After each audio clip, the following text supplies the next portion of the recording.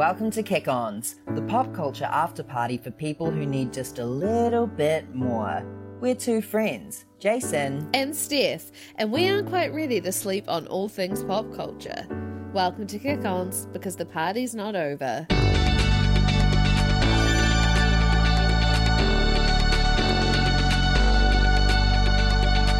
The night is young, no we're not done.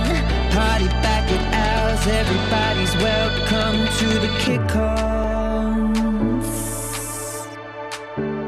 You're welcome. Welcome to Kick-Ons, the pop culture after party for people who want just a little more. Hello, Jason Parker. Hey, Steph. How are you? You know what? I'm so good. I've just eaten some bruschetta, which I thought would be we could play that, what's that chip? Oh, yes. With bruschetta, but then that would kind of be like false advertising.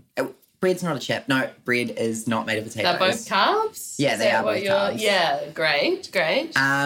Sitting at a gorgeous table. Yes, we are in a very beautiful space. Dead animals everywhere. There are dead animals everywhere. But it's high fashion. It's like glam. Yeah. Well, you said that you didn't feel any certain way about... So we're surrounded by taxidermy. Yeah. And, like, there's a squirrel who looks like it's seen some shit. It does. It does. But the little duck. Ravens, a bunny, a gorgeous peacock. Yeah. And you don't feel any... It's not that I feel comfortable around them. It is warm space in here. Yeah. It's not like walking into, like, a dungeon or something or a villain... Yeah, Yeah. Yeah. Watch this space. I'm kidding. When it's a beautiful, gorgeous, sunny day, we're drinking bubbles. Yeah, the fancy stuff. Yeah, the good stuff. So this episode will probably get progressively more sloppy. That's how we like it. Yeah, we will top up in the middle. Yeah, which is absolutely fine. Shall I tell everyone about our guest today? Why are we in the crypt? Why are we in the crypt? Well, our guest today is one of New Zealand's most sought-after hairstylists. He's created hair for leading fashion magazines and iconic New Zealand designers and travelled the world working on fashion weeks in London, New York and Australia. He has over 22 years of experience in the hair industry and is the owner and creative director of Boy Salon and Spa here in Wellington. Most importantly, he's a Dolly Parton superfan, father to the cutest cat you've ever seen, and Jason's boss/mentor. Oh, and did we mention Tabitha Coffee follows him on Instagram? Please welcome to Kick-Ons, Michael Beale. Thanks so much, T. Yes, Tabitha does follow me, but I follow her way before she followed me. That doesn't matter. You got the follow. Yeah, she's amazing. She is amazing. That is Tabitha Takes Over for the people in the back who don't know. Yeah, by Tabitha name. is an icon. I love her. Yeah, she is. Where did you meet her? I've met her at some hair expo functions, and then we've just connected, and now I wouldn't say we're like BFFs, but we actually, slide into each other's DMs every so often. So love her, love Tabs. So good. She's so great. That show needs to come back. Oh, there's lots of shows that need to come back. Yeah. You could totally be on a New Zealand version of like some hairdressing. I don't even know. Like Michael takes over. Yeah. Mike takes over. As long as it's got a Z in it, Mike's Mike's Cuts. Yeah, you go in and you just fire people. Yeah.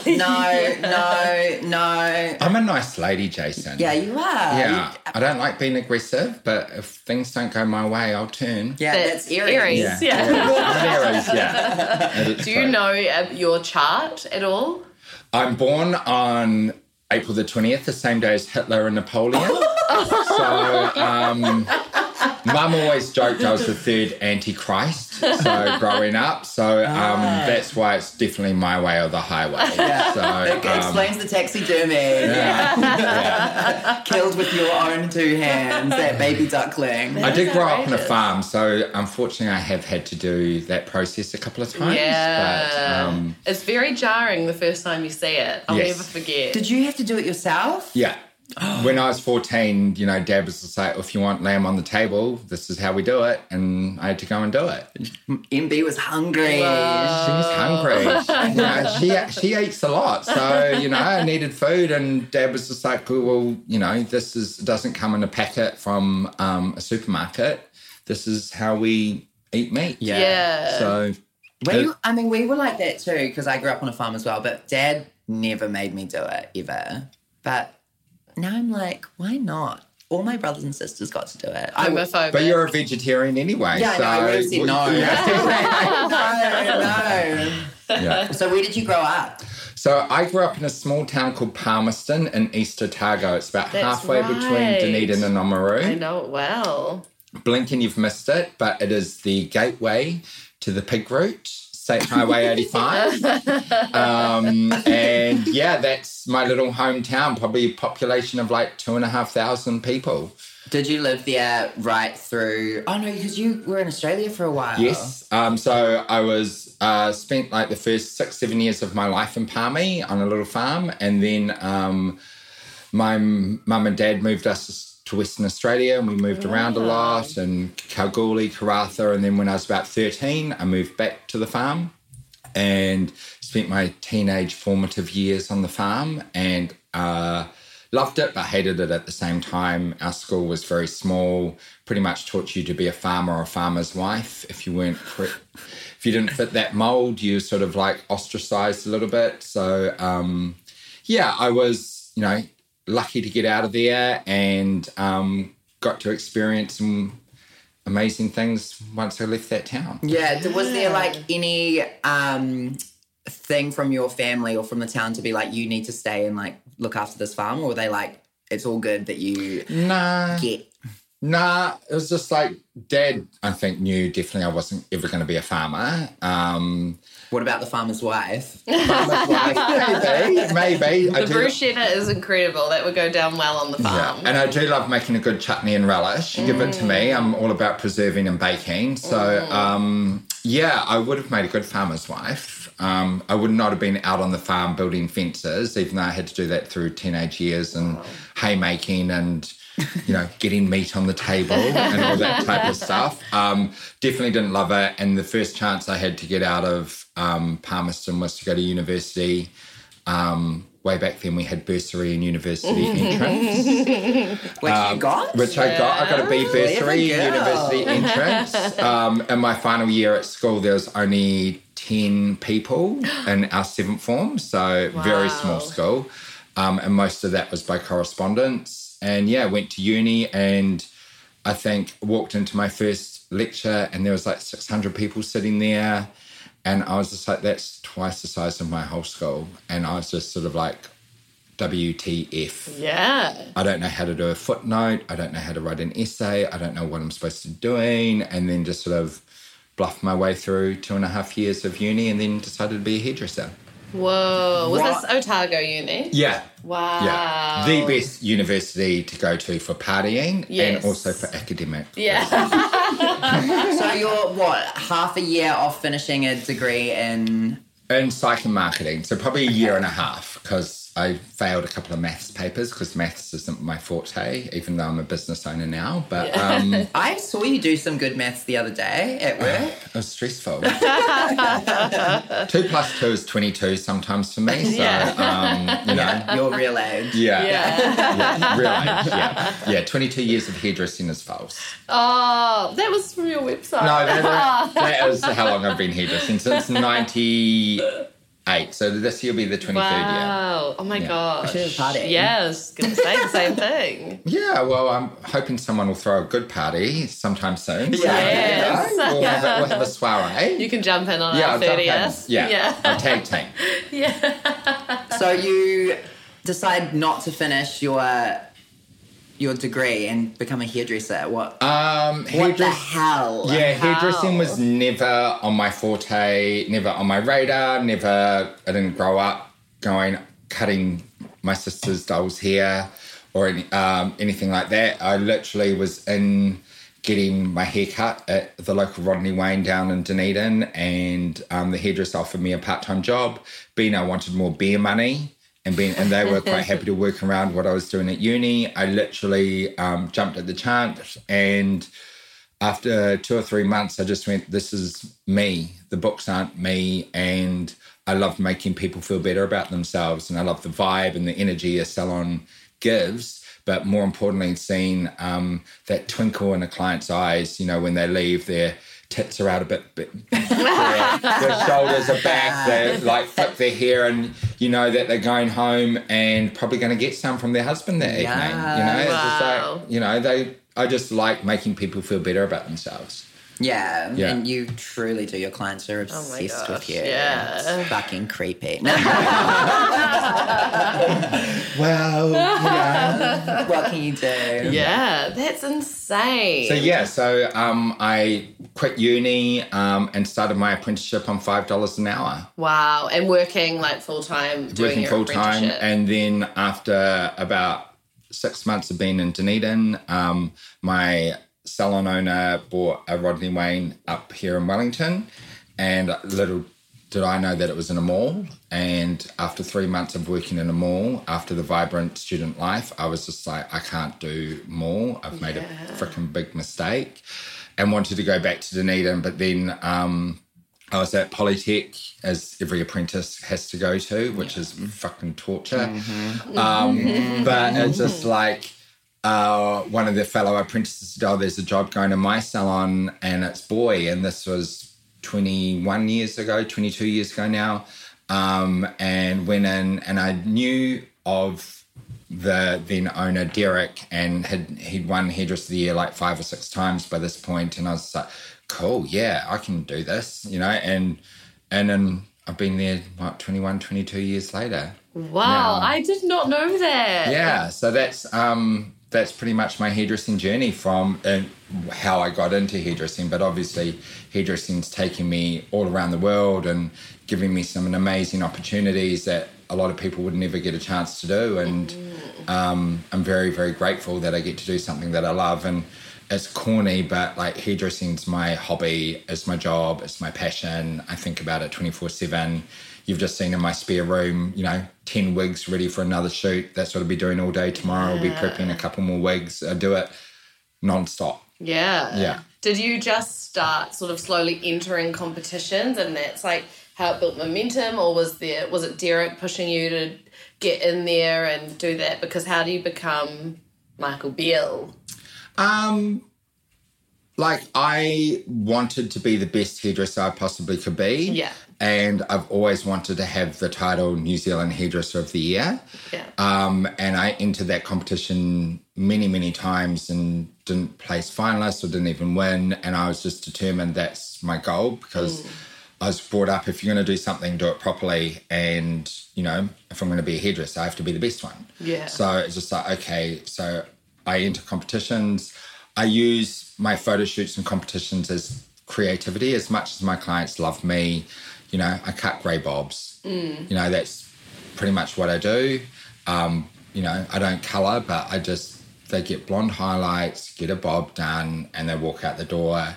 They love it, and I love making them feel better. But that creativity of creating hair that's 10 foot high, or not, I exaggerate, but or literally, honestly, but that type of stuff excites me and feeds my creativity, and that's why I love doing photo shoots and fashion weeks and shows and editorial campaigns and magazine work, because that's my playtime, and that's when my creativity can just come out. And I think there's hairdressers out there that are great commercial hairdressers that don't want to enter competitions, that I look up to as well, that just do beautiful hair in the salon, and it's just and that's fine. They can do that. And these days with social media, you can become famous for that, creating beautiful hair, and you don't have to win a competition.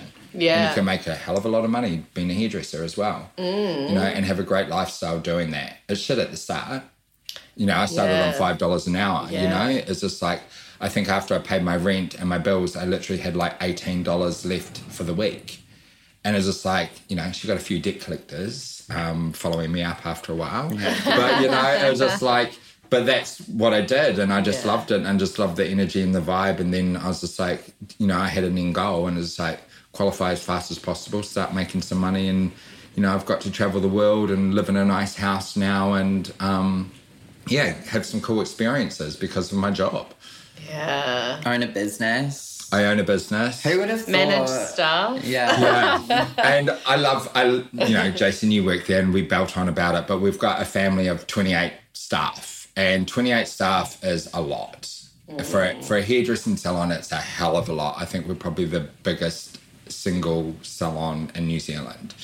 So having 28 creative personalities, we're definitely not office personalities. We like, banter, we like attitude, we give it back as much as we give, and we all have fun 95% of the time, and we all get into it, and we all just are on the same path. And I really love my family, and I think we've got probably one of the best teams we've had in a very long time. Yeah, well, Boy sounds like it's been through a lot. And because how long has Boy been around for? Boy started in the 80s with Derek, and Derek had been hairdressing before then, but I think the salon now is about 35, 36 years old, so it's been around the bush. Always in the Majestic Centre? It originally started out in Newtown. Oh, yes. And in a little suburb in Wellington, and then when the Majestic Centre was built, he got offered a space in there. Wow. So he moved in there, and then we were downstairs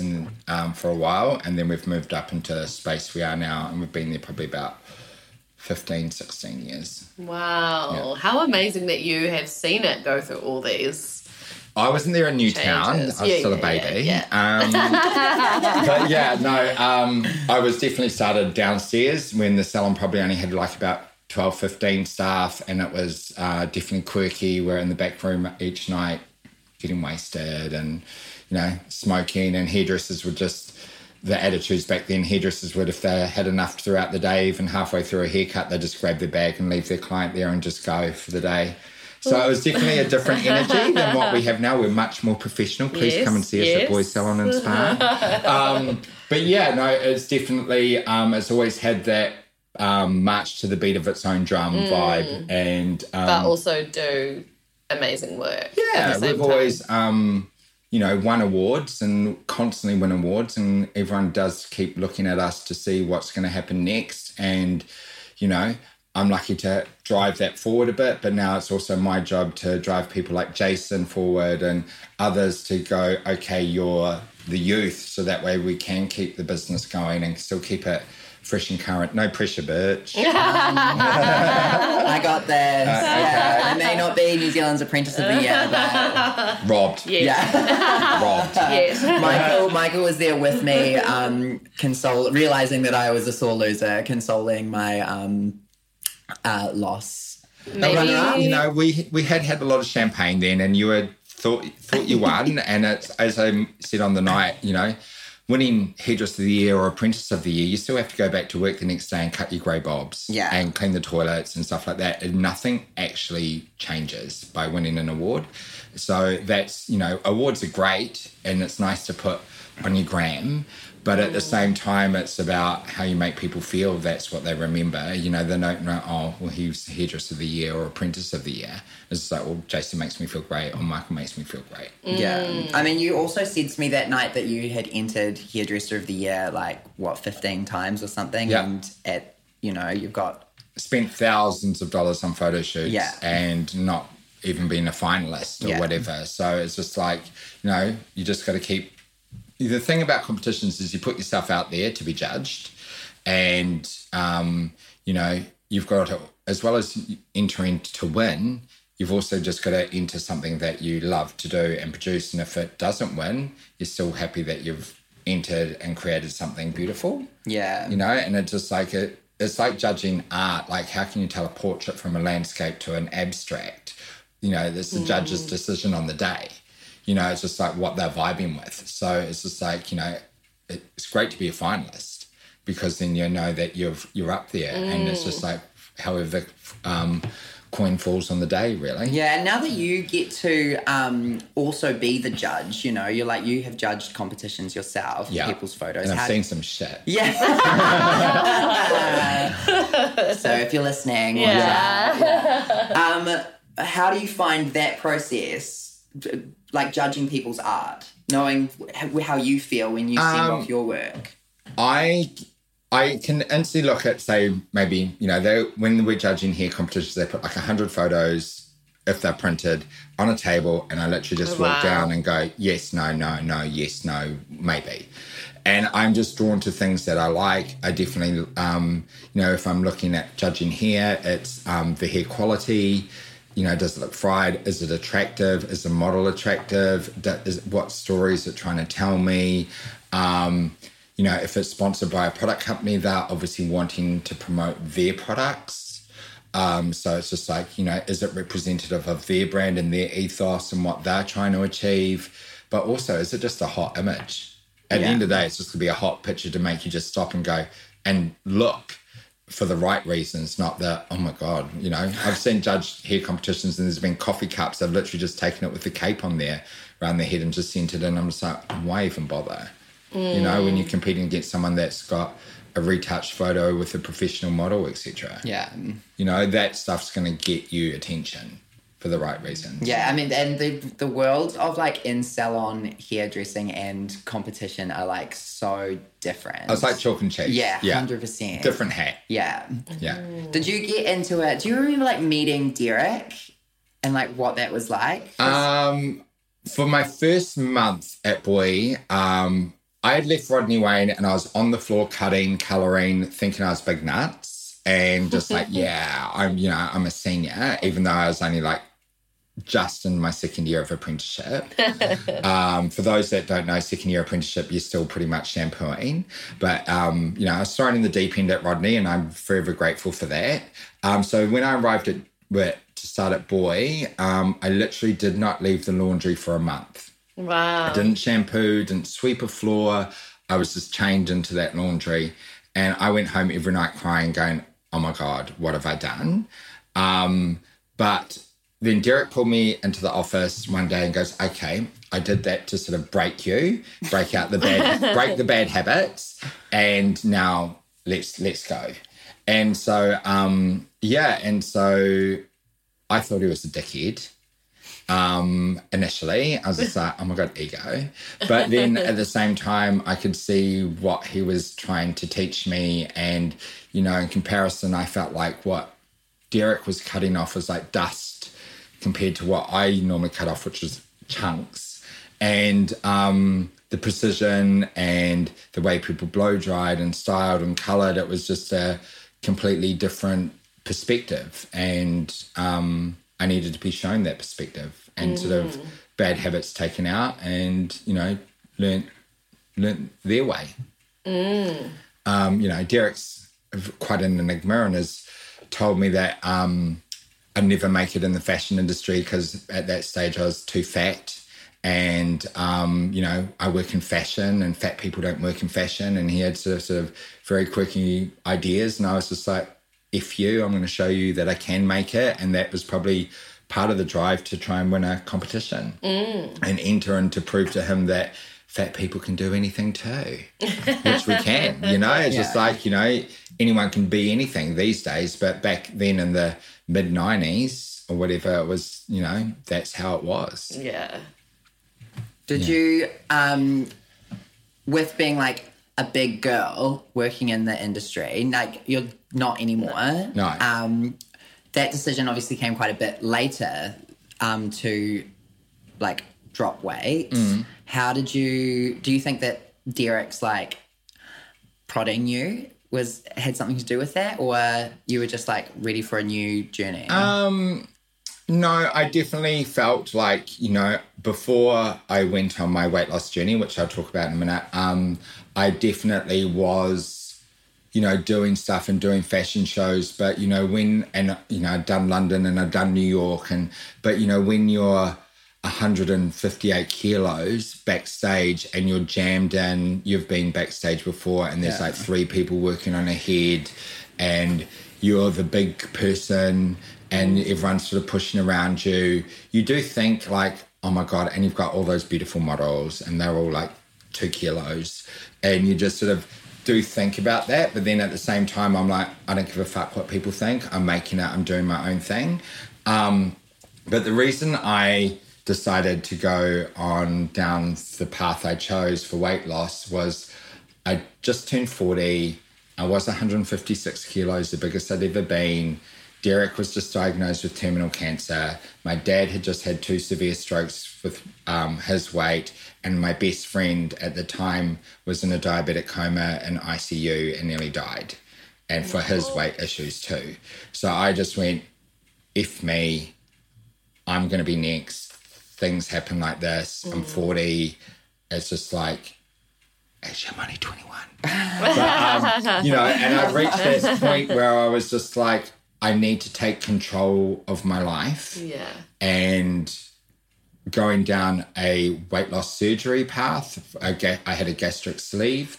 So what's the gastric sleeve? A gastric sleeve is they literally, your stomach has like a tube and then it sort of sits on the side as a pouch. And so they literally just cut the pouch off. So your stomach literally is just this sleeve or this tube. Yeah. So you can only eat a certain amount of food. And that's it, you know? And so I felt like I'm going to go down this path. You know, it was the best 20 grand I ever spent. It allowed me to lose 64 kilos. It allowed me to get my life back. It allowed me to, so I'm not diabetic and I'm not, you know, I can run, I can do all these things and actually have more energy to do this, but it guarantees me to have a longer, healthier life and, you know, get to wear nice clothes to be the fickle thing. And, you know, when you work in fashion and you're 156 kilos, not every designer goes up to there. You know, you're constantly buying the XXL T-shirt from ASOS or whatever or anything that looked like a circus marquee, you know, just to drape and hide things. And it's just like, well, now I can wear clothes that are a little bit more fitting and a little bit more me. But yeah, like, I did it for me, for my health reasons, not for fashion. Yeah. But fashion's a good sideline. Yeah. Yeah, you know, wearing nice clothes is a good thing. Yeah. What was the recovery like? Was it crazy? And how long was it until you had dropped 64 kilos? It took about maybe 8 months, 9 months. And now it's about me maintaining it. It's like gastric surgery is a tool. You can still get fat if you don't exercise. If you eat shit food, you can get fat, you know? But it's easier to lose 1 or 2 kilos than it is 60, however many I lost. So I used it as a tool to wipe my slate clean. So the recovery did take a while. And for the first month, I was like 2 teaspoons of yogurt or pureed up chicken breast would fill me up. You know, it's surreal when you're so used to eating a massive plate of food to all of a sudden having 2 teaspoons. It's a mind game. Yeah. And it sort of can fuck you around a little bit. Yeah, the mental side of that must be truly And my hectic. surgeon said to me, like, it's a mental journey. It's not a physical journey. The physical stuff will just happen. Yeah. It is a mind game. And I was just like, oh, yeah, I'm fine. I can deal with this, whatever. You know, I'm not psycho. Well, I am psycho. But, you know, but it was more a case of actually it is a mind game. And, you know, I slip up every now and then. I know I can eat chocolate till the cows come home and it not affect me in any way. But then there's certain things, if I have, you know, 10 hot chips, I can be in the toilet vomiting. Whereas I know I can eat a whole king-size block of Whittaker's chocolate and one go and it not affect me. Wow, that's you know, crazy. so there's ways that I can like, fuck it, I'm going to go for it. But then it means the next day I have to go for a run. Yeah. So to balance it out a bit, you know? So yeah. And obviously you're already innately someone who the mental game is, you're on top of that. Like, deciding that you are going to be New Zealand's hairdresser of the year and not accepting anything less, like you're there already. So getting on top of that post-surgery. Yeah, I definitely there are moments where I second guess myself, and when things don't go right, you know, I sort of think about it and dwell on it, and, you know, I get insomnia because I overthink as well. And, you know, I also have a cat that keeps me up all the time. But, you know, it's more, I feel like I've always been taught, like, actually, if you're going to do it, do it. like I said, and it's just like, okay, well, yeah, let's do it. You know, it is what it is. And I've always said, fake it till you make it. I say that to you all the time. Fake it till you make it, you know, put on that confidence and that bravery and just do it, and it'll just happen. That's amazing. When did social media start becoming quite an integral part of your job? I've sort of dabbled in social media, had a little MySpace page way back when. But like for me, I adore Instagram so much. And I think as a visual person and as a creative person, it's the best platform for us to play on. I'm not into Twitter. I don't really do Snapchat, and I still can't get my head around TikTok. So I'm, you know, a 40-something-year-old man that hasn't quite grasped it. But I love Instagram because I can just save people's work that I love or inspired by, and I get to share my stuff out there. So social media is constantly growing and evolving, and I think for us as creatives, it's a way to get us out there. And you can be, in this day and age, be whoever you want to be, wherever you want to be in the world. And you know, we're in little old Wellington, New Zealand, at the bottom of the world, and you know, Tabitha follows me and all these types of things, and you can just do whatever and inspire other people from wherever. You don't need to be in New York, London, Milan, or Paris. Although those cities are very amazing. Yeah. Do you think that your social media page has like allowed you to do the things that you are doing at the moment? Like you work with Dyson, you've got things with L'Oreal. I definitely think that helps. Yeah. And winning awards definitely helps with that. And, you know, Instagram, you know, is like an online portfolio now. And, you know, whenever I'm doing fashion weeks or anything like that, the hair director will definitely go through my page and all of a sudden like a post from 2.5 years ago. And you're like, you're like, oh my God, that's an icon. Oh my God, I'm working with you next week. And so, you know, they go through, and it is like an online portfolio for us creatives. And that's how to show out there. And yes, it's edited, but I think as long as you're authentic on that, any brand or person that wants to work with you will work with you. I think the age of the influencer, in some ways, yes, I am an influencer in the hair industry, but also the things of like swipe up, you know, for, you know, say my name and get 20% off type of thing. I think that's gone if you're not authentic. And, you know, there's so many influencers out there that all of a sudden liking this product, and then next week they're liking a different product, but it's the same thing, you know. Yeah. And I just think people are now over that, especially in, you know, our global pandemic crazy age of Aquarius rebirthing time that we're going through. I think people are over the bullshit. Yeah, 100%. Why, like, you talk about all these gorgeous places around the world. Why did you stay in New Zealand? Because I sort of didn't do my traditional OE, because I went straight from university to an apprenticeship. And then I sort of fell out of the, and then I started making some money, and I quite like making money, and I didn't want to go couch surfing in London or anything like that. And then I met my partner, and we've been together nearly 21 years now.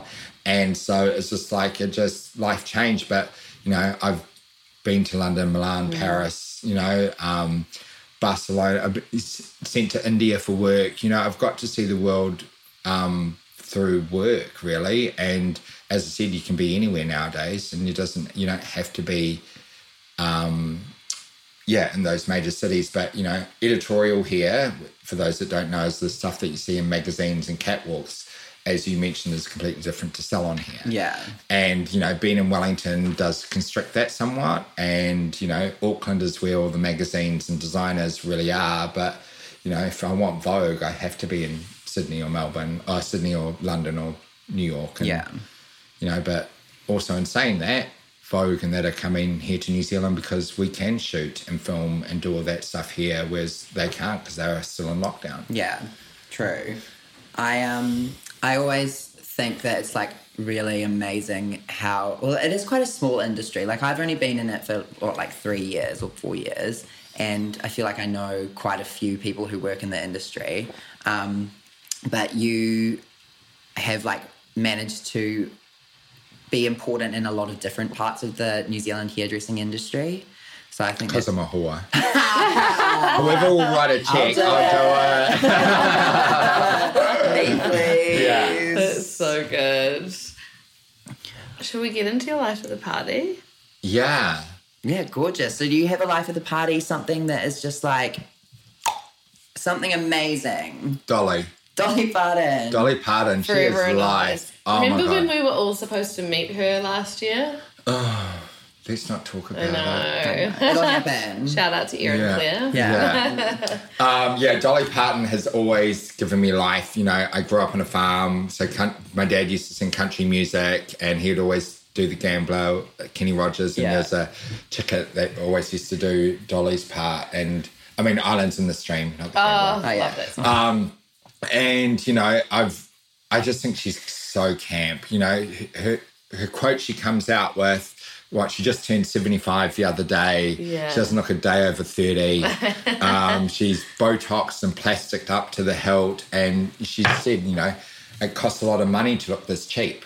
And I just love her. She is someone who's authentic. Like, she could do a swipe up and I would swipe Yeah, up. And I would be definitely. buying it. Yeah, because she is. She's always been her. She's, you know, donated a whole lot of money for a COVID vaccine over there. She's always been about gay rights. She's always been about supporting people and, you know, her book charities and all that for like the, you know, people in her community and stuff like that. And my dreams to go to Dollywood would die. We'll to get go you to to Dollywood. Dollywood. Yeah. Hashtag get Michael Beale to Dollywood. Start up a GoFundMe page when the borders open Yeah, it that's back up. the thing. We just need the world to like get a shit Sort together of a little shit, bit. yeah. Dolly will come here probably. Well, She's the queen of Netflix. I went to her concert and I nearly got kicked out twice out of Victor Arena. Why? Because I stood up and danced. Oh, wow. So, like, Dolly was here maybe 3-4 years ago at Victor Arena, and I was like, I definitely was going, yes. And I went and paid for, one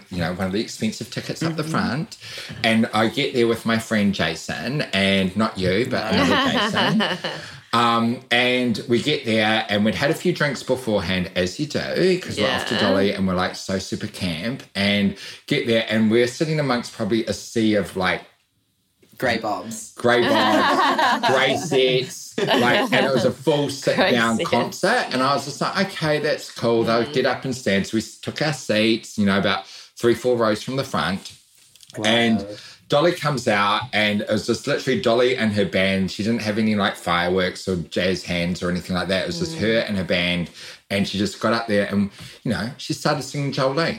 So I got up and I started dancing, thinking everyone around me was dancing, but no, everyone was sitting down. I'm like, it's fucking Jolene. Yeah. It's like, come on, it's one of her most iconic songs. And then all of a sudden security come over and like, you need to sit down. I'm like, it's Jolene. And I'm like, as I said, I'd had a few drinks. And I'm like, it's Jolene. It's just like, come on. And he's like, you need to sit down. I'm like, oh, okay. So I sat down. I was being a nice lady and looked around. I'm like, oh my God, boring bitches. Yes. And then, later on, she did 9 to 5. I'm like, oh my God, come on. And like, she's, up on stage clapping away. And I'm like, oh my God, yeah, feeling my oats. Had a few more drinks by the stage and got up again. And the security guard comes over. If I have to come over one more time, you are being evicted. I went, oh, for fuck's sake. And then sat down. So, yeah. And then I just looked around and everyone's just like giving me the evils. Oh my god. That happened at Celine Dion. I was like, I sat down for the whole thing. I was so respectful. And then River Deep Mountain High came on, and I was like, if you think I'm sitting through this song, you've got another thing coming. And I just danced by myself and embarrassed my whole family. It's just and like, didn't I care. can't sit there and just do a couple of toe taps and No head bobs. It's like, way. oh my God, I've got to get up and boogie. Me Yes. and Steph went to see Beyonce, and we were sitting in the back row, like literally right at the back. Nosebleeds. Yeah, right at the back. We paid $90 for Beyonce tickets. We could not see a single thing, but No. we were, and we'd had a few drinks beforehand, and then a few more there, and we were like up dancing, having the greatest time ever. And the people behind us, like they were in the last row, and we were the second to last row. They were like, "You guys need to sit down." And we were like, it's fucking Beyonce concert. We're not fucking sitting down. And there's all these videos on my phone of me and Steph like filming them being like, fuck these people. Can't believe. And they're just like staring down into the phone And camera. part of it was if we went to the aisle, we would get, because we're happy to go and dance in the aisle, but we would be told to get It's a back to fire our hazard. seats. Fire Yeah. hazard. I just We're like, flaming. Yeah. I get a sit-down concert if you're listening to the symphony orchestra or something. Yeah. But it's just like you're at a concert in a concert venue and you've got a couple of iconic songs of people up there. And it's like, how boring must it be for like the people performing, like Dolly sitting up there just seeing a sea of like grey bobs just doing their head. Yeah. Well, that was what was good about Cher and Elton John. Oh my God, Cher they was had amazing. like come back and been like, you can stand up and you can dance. We appreciate if you do. Yeah, Yeah. and like, oh my God, Cher. And Adele another said that iconic. also. Yeah. Sorry, Cher's a close second to Dolly. Yeah. We all went to the Cher concert and we actually saw you at the Cher concert before we knew who each other was. And I remember Steph. Did we? Yeah, because you came up to me and you were like, I think that's Michael Beale. And I was like, oh my God, it is. And I was like, should I go up to him and say hi? But it was trash. I was off my rocker too. That would have been was just amazing. like, Imagine now I know you would have been like, oh my God, hey, I am the Michael Beale. Oh, girl, I'm not like that. I'm like, oh God, here we go again. Yeah. Like, get away, I'm married. Back That's so good. I don't have a recollection of that. I'm That's so all right. sorry. I That's all remember right. it. I That's was right. there. Cher was another iconic concert. Yeah, Amazing. I agree. One of the best concerts I've ever been to. My Yeah. first ever concert though was True Bliss. Oh, yeah. Amazing. First ever concert, True Bliss at the Michael Fowler Centre here in Wellington. Wow. Did they pack I it took out? my friend's 6-year-old kid to go along, so then I could go along and watch it. Yeah, it's amazing. I got mad because my mum wouldn't let me go for some reason. And then I also had friends whose like dad was the manager or uncle was the manager and they all got to go in and meet them all. And I just saw the Kodak printed out photos being like, Hey, how your dare mum, she? I really? know. She also stopped me from seeing Westlife, which I've never forgotten. I know, because I had to focus on school, which Got who look know at me now. Stupid girl. So tell us something that has peaked too soon for you recently that you're just like meh about. Well, they haven't peaked too soon. They've been around for a long time, but I just can't get into the Real Housewives vibe of just Real Housewives New Jersey, fucking Las Vegas, wherever. I'm just not into it. Why not? Because all I see is a pack of middle-aged women bitching about Yeah. and fighting on TV. If I want to see that, I I'll can go to just talk work. to my client. You know, it's just like, life's crazy enough as it is. Yeah. And just seeing them bitch and moan and, yeah, I just can't get into it. And they have these big major issues when they're freaking loaded Yeah. and they're just petty. And I'm just like, Privilege. Yeah. yeah, I privilege. get that. I am. Like, they're not all white, but it's white privilege Yeah, hard. it is. And I get that as a stan of the Housewives. But today I watched the most recent reunion of Orange County, which it's a bit flawed. I think it will probably get cancelled. But I just had to leave the room. I was like, I can't listen to these women yell at each other anymore. It was so volatile and Yeah. intense. And it did feel a lot like the issues are quite crazy, like alcoholism. Can't say As you drink another glass of bubble.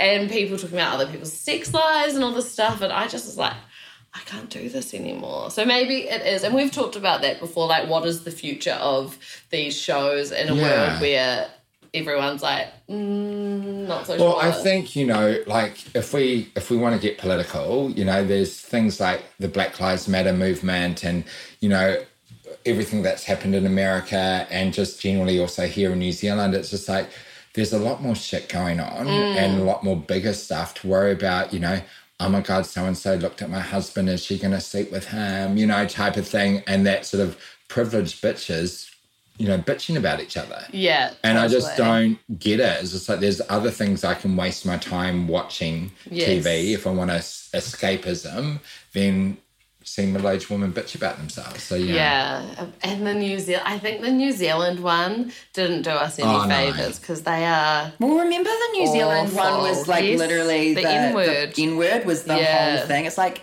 what the How? hell? That's outrageous. It's so outrageous. I And would- Gilda, but it's also like, you cancelled. had... She's cancelled. Yeah, absolutely cancelled. But it's just like that Real Housewives of New Zealand was a joke. And then once again, it was just like these privileged bitches about their book launch, or so-and-so's not going to come to my vineyard. I'm like, oh my God, who cares?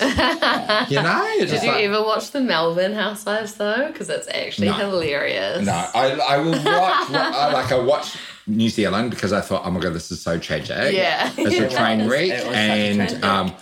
you know, for that, TV alone was perfect. But, Remember yeah. the Pussy Palace? And she just had all those cats? Yeah, Oh my she's God, the she wine was lady, mental. champagne Yeah. lady Yeah, in New champagne Zealand. lady. I might be the champagne man. Yeah. I could be the champagne man. You're in my New Zealand. champagne man. Yeah. Honestly, you've ruined cheap bubbles for me. Oh my There God. is no. No. Yeah. If you do want a good cheap bubbles, though, Daniel LeBron always comes up hot on Cuisine Magazine. I know it's not $9.99, but it is for cheap bubbles if you don't want the Verve or the Moet. Yes. Yeah, Daniel LeBron. Okay, thank Thank you so much. Or Jacob's Creek comes up in a blind Yeah. tasting quite often too. And she's like $9. Oh, yeah. Yeah, I don't mind the Jacob's Creek one. And you actually love food. Michael's a really amazing cook. Yeah, two and fags, one host. pan. Yeah, 2 fags, 1 pan. That's my Instagram foodie thing. You were almost cast on a season of what was it? MKR.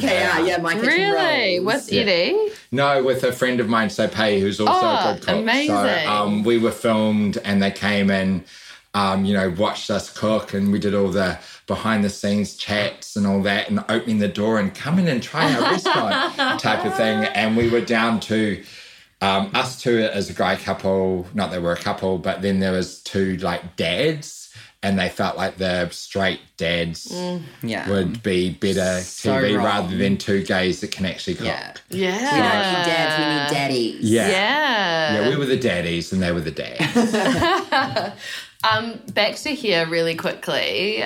You've worked on some big names. Yeah.